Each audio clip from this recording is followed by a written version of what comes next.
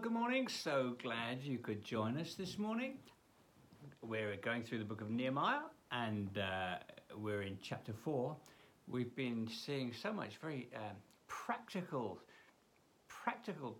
stuff concerning the building up of the people of God. Jerusalem, a picture of the community of God. And there's some really helpful things here for us. Let's pray and go back into where we left off yesterday. Lord Jesus, thank you that you are building your church all across, right across the nations. Lord, as you promised to Abraham, as you promised to your disciples, I will build my church. Lord Jesus, you're gathering and doing a beautiful thing, and we're a part of it.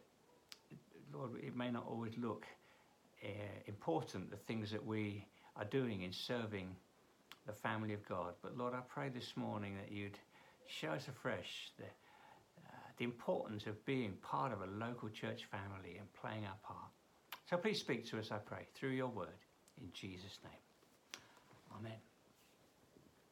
Okay, so as I've said so many times recently, we're not called to this walk of faith alone. We're part of the family of God. We're born into the family of God when we become Christians, and we become the body of Christ. That means we've all got a part to play. We've got different gifts and so on, and that's what we've been seeing here in Nehemiah. And chapter 3 was all about the building. Everyone was involved. The family affair. Everyone's there involved. Well, except for those too proud to put their efforts to serve. We looked at that earlier this week. Okay, so we're in chapter 4, and now we're looking at the opposition that comes. We've got an enemy, Satan. Let's name him. We have an enemy who is real, who comes against the purposes of God, and that's what we see here in human flesh. That's the way the enemy works, and we need to be alert to him. So we've already seen Sanballat. I want to just go back into verse 3 this morning. I mentioned that as we finished yesterday. We've had the ridicule and so on from Sanballat, and now we've got Tobiah. Verse 3, Tobiah the Ammonite, who was at his side, Tobiah at Sanballat's side. He said, what they are building, even a fox climbing on it, would break down their wall of stone. Interestingly, the name Tobiah is actually it's a godly name. Tobiah means God is good, and so somewhere along the line there's been the fear of the Lord, whether in his family or maybe him. I don't know. Somewhere there was the fear of the Lord, unlike Sanballat, who I think was a Babylonian and it's a Babylonian name, I think, but this guy Tobiah, he's an Ammonite, but his name could hint something about him being a God-fearer, but he's become cynical, and his cynicism comes through here. A fox climbing on it would break down the wall of stone. How tragic it is when people, perhaps on the edge of faith, with some desire for the Lord, whether they're quite in the kingdom or not, whatever, when cynicism creeps in. Well, that's what's happened there. God forbid. God keep us from cynicism. It's so destructive in the family of God. So what do they do in the face of these? The ridicule, the undermining, the fear-inducing comments. What do they do? Well, they do what Nehemiah often does. They pray, and we've got something of an arrow prayer in that moment. Oh God, it's easy to believe the lies, isn't it? Yeah, it is a big task. It is bigger than we can do. The need is so big. How can we do anything? We have those thoughts, don't we, in terms of being Christians in wherever we live in our nation. What do? We pray. This is an arrow prayer. Hear us, our God, for we are despised. Turn their insults back on their own heads. Give them over as plunder in a land of captivity. Do not cover up their guilt or blot out their sins from your sight. They've thrown insults in the face of the builders. So Nehemiah is very aware. He's part of this this purpose that it's heaven's purpose. It's God's plans. It's this heaven and earth working together. The purposes of God, ordinary people, and he remembers this. Hear us, oh God. God, we're not in this alone. These are your purposes. There's a partnership here between heaven and earth, and we're asking for your help. Reflex of prayer. Wow.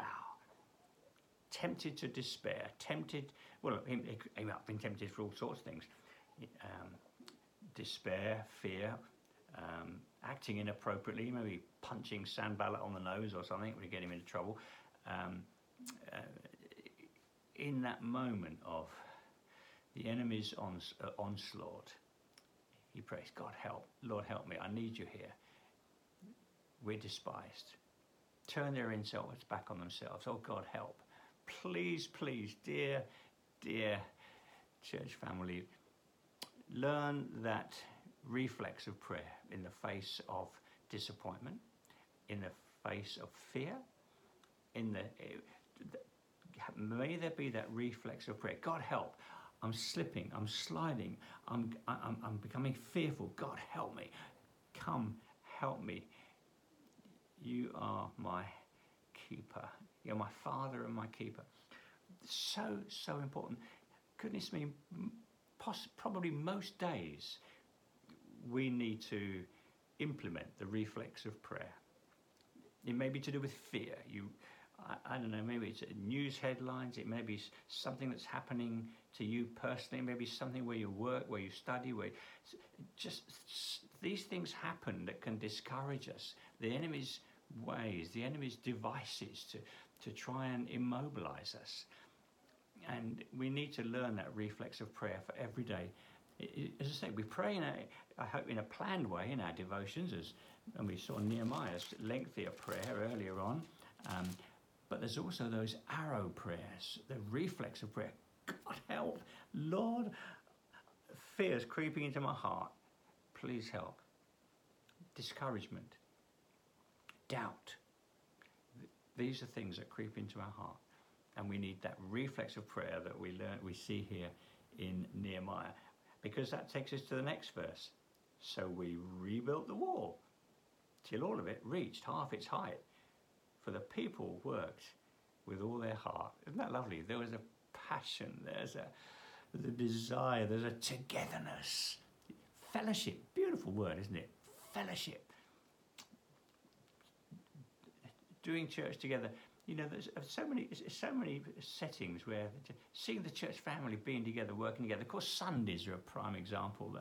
It's wonderful, you know, from the moment you walk in, welcome team and children's workers and prayer team and worship team and goodness me, and and the King's Care team out the back, making food for the less privileged folks who are struggling.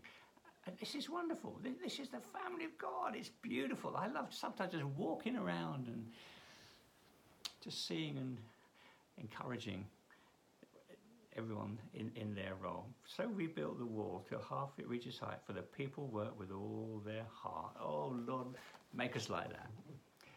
Make us like that, armed with those arrows of prayer in the face of discouragement, when we might feel like giving up, going home, feeling that there's nothing, that we can't do anything of any use. Lord, build your church. Thank you for the church family that many of us here belong to. Beautiful. Thank you so much. I thank you for the unity, the togetherness, the heart to honour you and serve you in whatever way is appropriate. Lord, just pray today you go with us. Lord, I pray for each of us that the calling on our lives, that we would be clear, that we would be clear of the calling on our lives and true to the calling on our lives, and in the outworking of that calling, part of the family, serving together.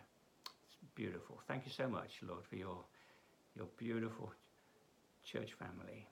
In Jesus' name, amen.